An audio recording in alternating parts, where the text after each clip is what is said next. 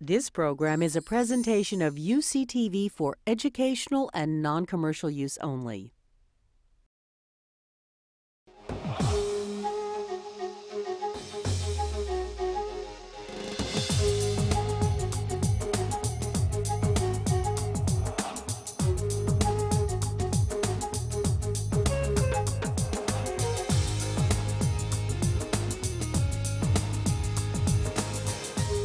From UC Davis, how climate change may be affecting Lake Tahoe.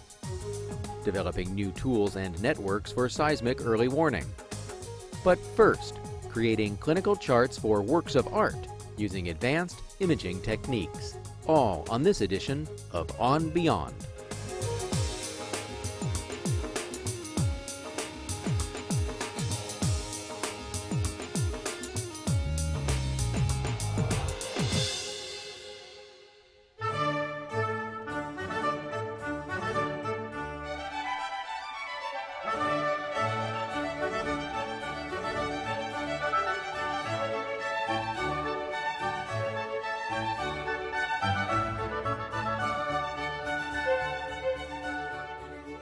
So what we have is a Madonna and Child, the most common subject of Renaissance painting.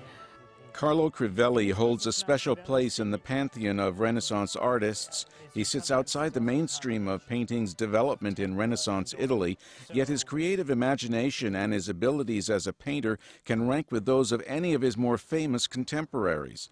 His Madonna and Child is one of the treasures of the permanent collection at the San Diego Museum of Art, and a high-tech project to document the genesis and state of conservation of the work now shows that there is much, much more to the painting than meets the eye.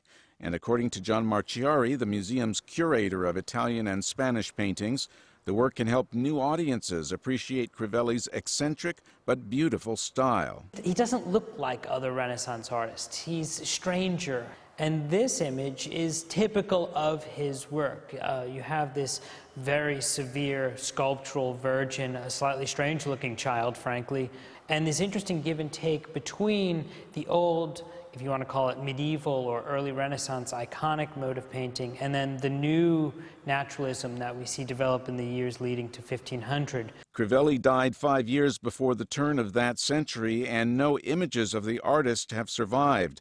Details of his life, in fact, are spotty. Born around 1435 in Venice, Crivelli was an apprentice in the Vivarini workshop, but he spent most of his career in a provincial region called the Marche, or the Marches, far from Venice, which he left after spending 6 months in jail. He first really comes into a written history when in the 1450s he is arrested, tried, fined, and imprisoned for cohabiting with the wife of a Venetian sailor who was out at sea. Crivelli left Venice for good in 1459, first moving to Padua, where he studied the works of Francesco Squarcione and Andrea Mantegna, then to a port town on the Adriatic Sea, today called Zadar, now in Croatia, but then part of the Venetian Republic.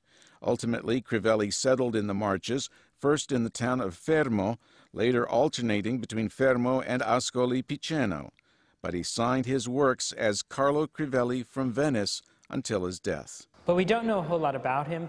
Because he worked in an out-of-the-way place that didn't have a tradition of art historical writing, we know much less about him than we do about an artist of comparable quality in Venice or Florence or Rome. Art historians' interest in Crivelli has increased in recent decades, and science now sheds new light on the artist, thanks in part to the Digital Clinical Chart Project, launched by UC San Diego's Center of Interdisciplinary Science for Art, Architecture, and Archaeology, CISA 3, and its director, Maurizio Seracini. You need to use technology, especially multispectral imaging, that can capture at different depths the visual understanding not only of the genesis but also of problems of decay that otherwise are not being recognized with just naked eyes. Maurizio loves to use this analogy of the painting as a kind of patient, as this object for study. And we've studied objects in more or less systematic ways in museums in the past, but this is a real advance in terms of being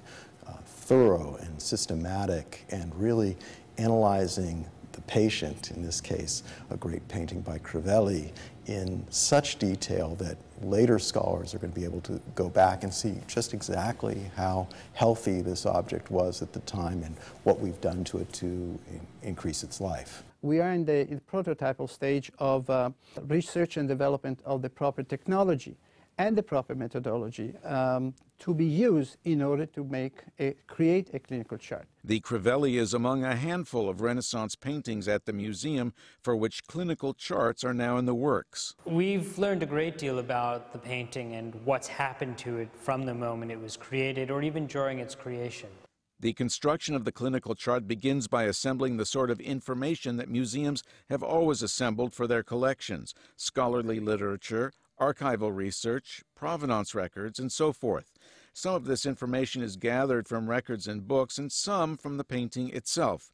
A view of the back of the Crivelli panel, for example, reveals old exhibition labels as well as the red wax seal of the collector Oskar Hulczynski, who owned the painting early in the 20th century.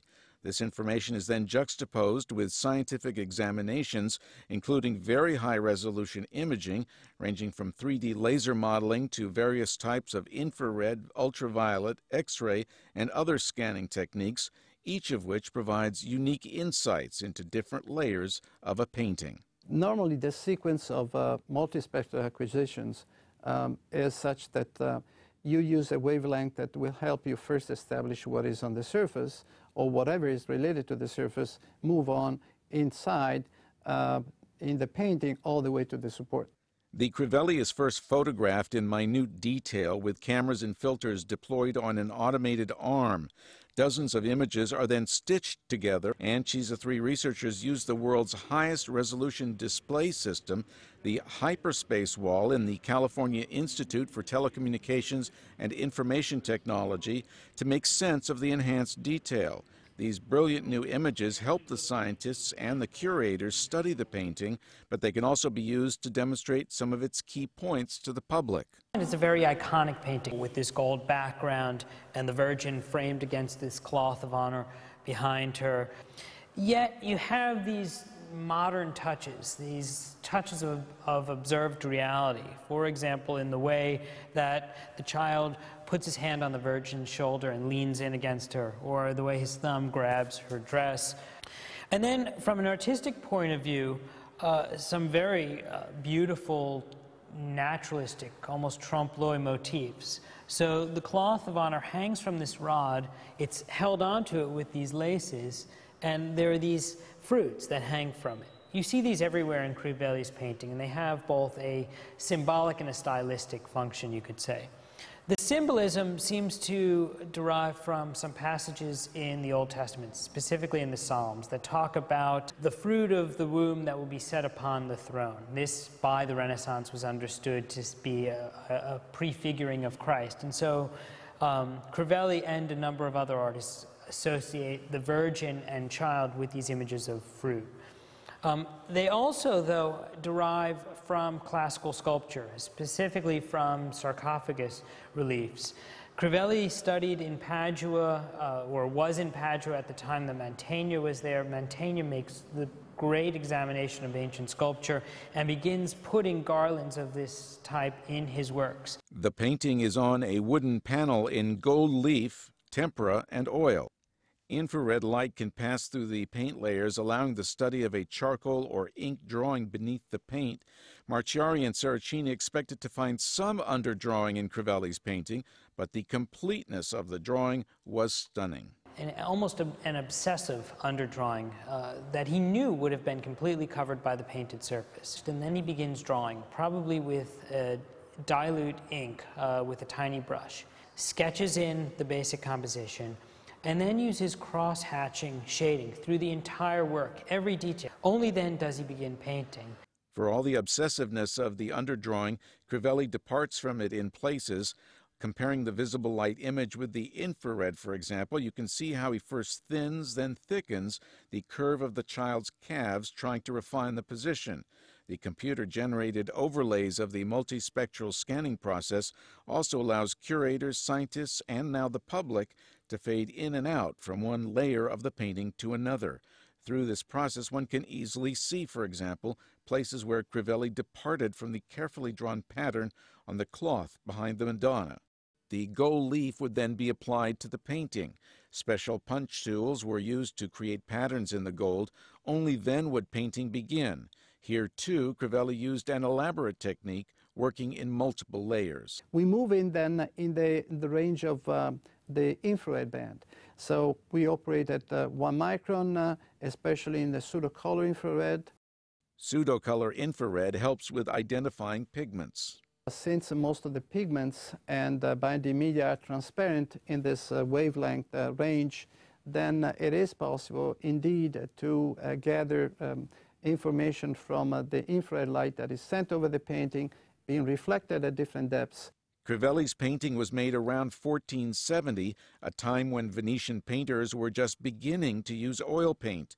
Ultraviolet light produces a very bright yellow fluorescence on oil paint, so scans in that spectrum make it easy to detect which parts of Crivelli's painting were done in oil and which in tempera. For as meticulous as Crivelli is with his little strokes of tempera paint, it's as if he was just at this point learning how to use oil paint, the consistency of which and the properties of which are radically different from tempera paint. In fact, Crivelli painted the entire panel in tempera, then used oil in a few key places. For the highlights in the white veil, the veil's lace fringe that has a see-through transparent quality to it, and the trompe-l'oeil device, which seems to be both part of and separate from the painting, carrying the seal of Crivelli's hitherto unidentified patron, seeming almost lifelike in 3 dimensions even to the naked eye.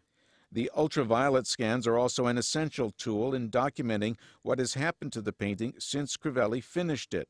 The greenish glow over the surface indicates more than 1 layer of varnish. Then we have seen restorations. Some of them are, they look dark because they have absorbed the UV light, and that usually is indicative of some recent restorations. We don't mean necessarily an only cleaning or over-cleaning, but in this, for the case of the Crivelli, I should say repaint. Then we move on to the X-ray. The X-ray, it's much more penetrating, obviously, and it's a projection of the radio opacity of the different materials, including, in this case, the panel. Previous attempts to fill holes in the wood panel with gesso appear clearly as bright white dots in the X-ray. Also visible, the extent to which woodworms have eaten into or out of the panel.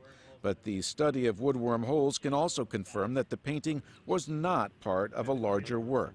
If you trim a panel, you expose trails, the sides of trails, whereas the worms only ever go directly in or out. So as long as the holes are nice, clean, round entry holes, you know that you have the original edge. Today, conservation is done in pigments that can easily be removed, but in the past, much more aggressive means were used in attempts to freshen up old paintings. We also see 3 or 4 earlier campaigns of restoration work on the panel, and these probably date from, well, there may be one from the 16th century, and then there are at least 2 or 3 more in the 19th and 20th century. The sort of thing that you can find on virtually any Renaissance painting. Certain pigments were harmed by cleaning solvents, especially the green down in the green and the brown shadows of the child's legs are very much damaged and slightly remade.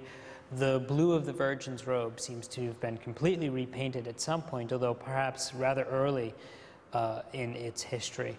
We know that there was some event which caused a major cracking of the paint surface. This is probably the moment when the panel warped. It's probably the same moment when it lost its original frame, which was nailed directly onto the surface of the panel in the now unpainted margin. The frame moldings were usually also covered in gold leaf, but in this case, the researchers found traces of red paint all around the margin of the painting and determined that at least the inner edge of the frame was vermilion red. This is unusual, but just another of the many facets of the painting that the recent research has revealed. Still ahead for the project are a series of diagnostic tests that will hopefully provide answers to some of the questions raised by the multispectral imaging. But we still have not yet done pigment analysis or cross-section analysis. There are some places where we are curious about the layers of paints as to which are original and which are retouching. Also ahead for the project, researchers will do point-by-point, non-invasive identification of inorganic materials using both X-ray fluorescence and Raman spectroscopy. There is a lot of material there not visible to the naked eye, which with Maurizio's tools and the insights of the Cal IT2 scientists, we're able to bring that out and show it to the public in a, I think, very compelling way. It will allow us to call up the infrared image or the X-ray and the visible spectrum and manipulate them to study the painting, but then to store our manipulations, again, as part of the digital clinical chart.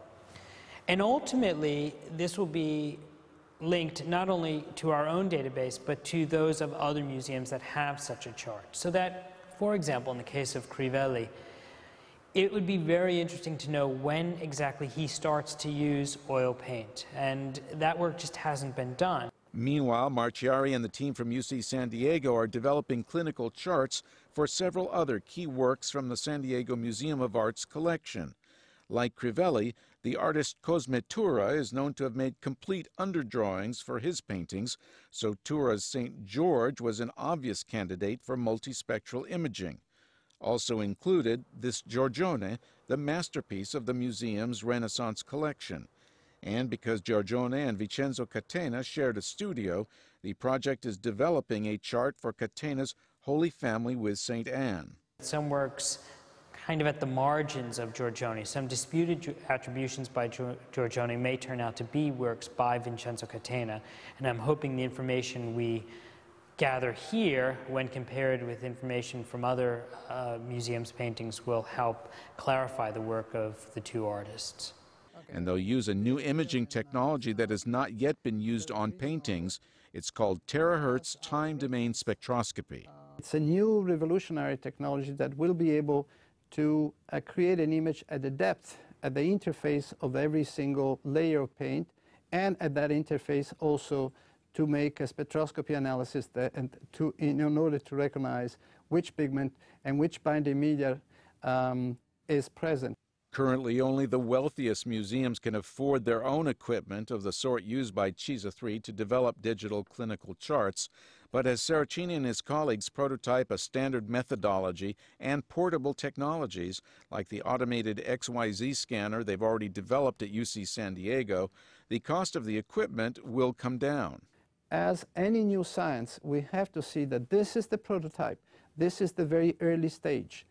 But I truly believe that any museum out there will be able to afford it. If we can develop a useful model that can be exported to other institutions, I think you're going to find that a lot of museums will be able to use these techniques to help them in their conservation efforts. I can see how museums can finally join together in tackling these very crucial problems related to conservation and also dissemination of new understanding of these works of art, beneficial for the public at large. Seracini and his colleagues at UC San Diego hope their work at the San Diego Museum of Art will lead to a worldwide cyber infrastructure accessible via the internet to allow museums and researchers to upload and share their clinical charts, one day paving the way for new collaborations, new findings, and a more scientific way of monitoring and safeguarding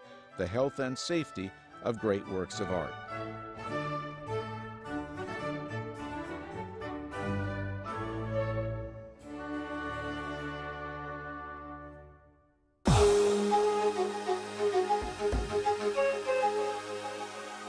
Scientists who have been studying the health of the Lake Tahoe Basin say the news is not good.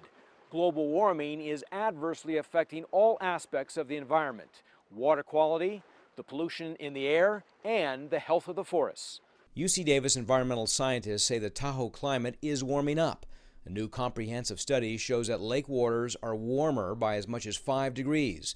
There are fewer days below freezing, the nights are warmer, and the percentage of snow has decreased. Chief Scientist Jeff Schlato says the findings are significant. The extent of meteorological change surprised me. Before, we documented the temperatures had been rising, but when we actually looked at the reduction in number of freezing days and we looked at the change in rain to snow, that shocked me really to see that it had changed so much, and that in particular the lake has warmed so much just in the last 7 or 8 years. The band of haze that develops over the lake most evenings is clear evidence of air pollution plaguing the basin. Most of my concern right now is in the transport of materials into the basin from outside. There's a lot of pressure to do more prescribed fire on the western slope of the Sierra Nevada. We're getting a lot of oil refining in the Carquinez Strait. We're even getting dust from China. And all these come across the top and give you a haze that sort of fills the whole basin on average. And then on below it, you have local dust and diesel exhaust. Cahill says the pollution is worse in the summer. Paul Fotenauer reporting from Lake Tahoe.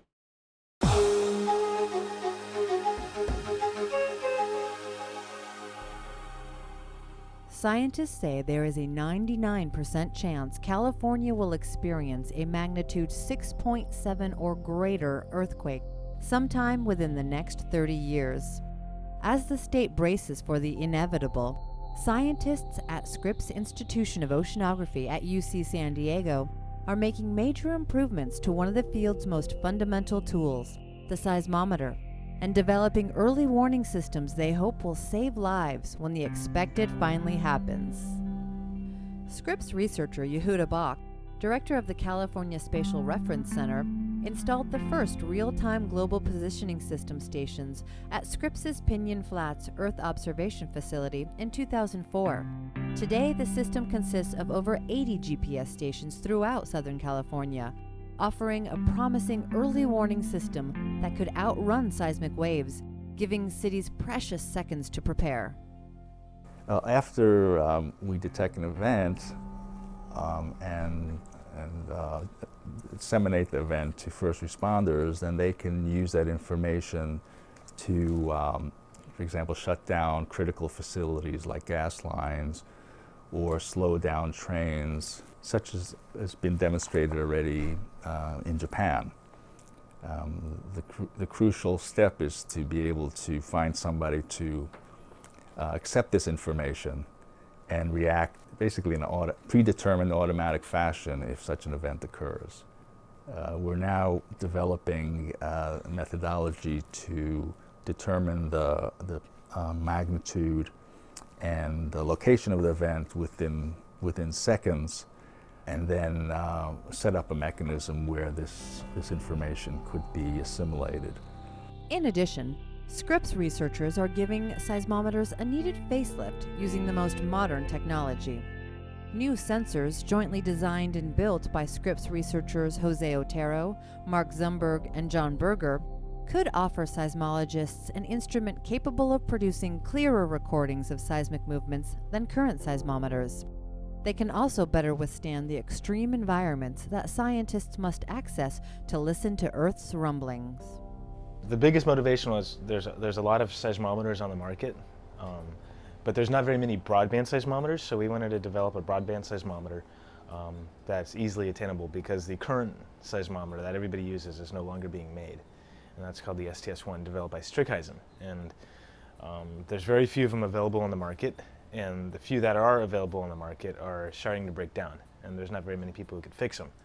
So don't really have the tools we need to perform the science we want to do. We could deploy this into boreholes, whereas most, like the STS-1, which is, you know, kind of the instrument everybody wants to use, can't really easily go down in a borehole. One, because you have these long electrical wires that connect the two, and when you use really long electrical wires, they start picking up noise from the environment. And more than that, a lot of boreholes are encased in metal. So if you have a lightning strike in the region, lightning tends to ground to anything that's metal, so if you have your instrument in there, your instrument's going to get fried. And you know, if you have a $130,000 instrument in a hole and it gets hit by lightning and it's destroyed, that's not a good day. This could get hit by lightning, it's not going to hurt it.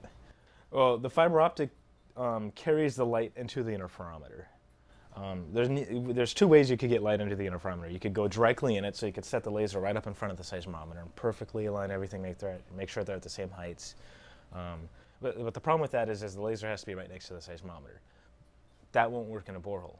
But if you put the laser far away, you can imagine fiber optic is like a hose, but instead of carrying water, it carries light. And normally light scatters everywhere, but in a fiber optic, the light will follow the fiber perfectly and come out the other end. So we take the light from the laser through the fiber and to the seismometer, and it's as if the laser was right in front of the seismometer when it's not really, it's really far away. We could place the seismometer, a couple kilometers away from the laser and the optics, which is nice because then you could, use one laser, run a bunch of seismometers that are a few kilometers apart from each other down boreholes. If there's a large earthquake, say in Sumatra, like a magnitude 8 or 9, you're not going to detect that in San Diego. You're not going to feel it in San Diego, but surface waves will come through San Diego, and a quiet instrument will detect those surface waves a few hours after the earthquake here. If you have a noisier instrument, it's not going to see them. By understanding how the Earth works around fault zones, scientists can get even closer to pinpointing the causes, strength, and locations of earthquakes, information vital to save lives. Scripps scientists continue to develop new earthquake monitoring systems to better understand earthquake triggers and to quickly detect the direction in which the destructive wave will travel, in hopes it can be outpaced before it arrives. More looking at the structure of the Earth, more understanding how seismic waves propagate through the Earth and what's down there is kind of the goal of this instrument. But naturally, a seismologist, why is it important to monitor earthquakes? Well, so we could get a better understanding and make the public more aware of the potential destruction we could create. I mean, if we understand how the earthquake works more, then we could understand, okay, well, we know the Earth might move this way, so what can we do to build a better building or something?